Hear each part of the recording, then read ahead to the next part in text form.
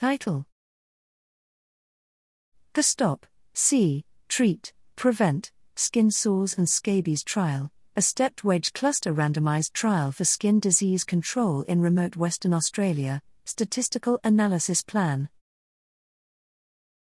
Abstract: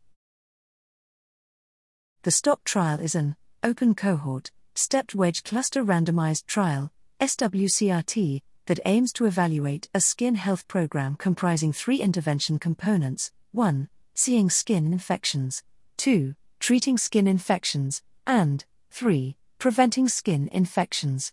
4 community clusters in the remote Kimberley region of Western Australia will participate in the study. The primary outcome is the diagnosis of impetigo in children, 5 to 9 years, observed during school-based surveillance visits. We provide a detailed, prospective statistical analysis plan, SAP.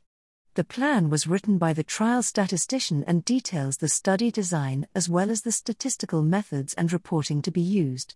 The SAP was produced prior to any of the authors viewing any of the trial data.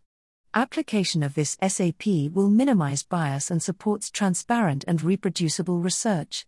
SToP is registered under the Australian and New Zealand Clinical Trials Registry, Action 126180005200235.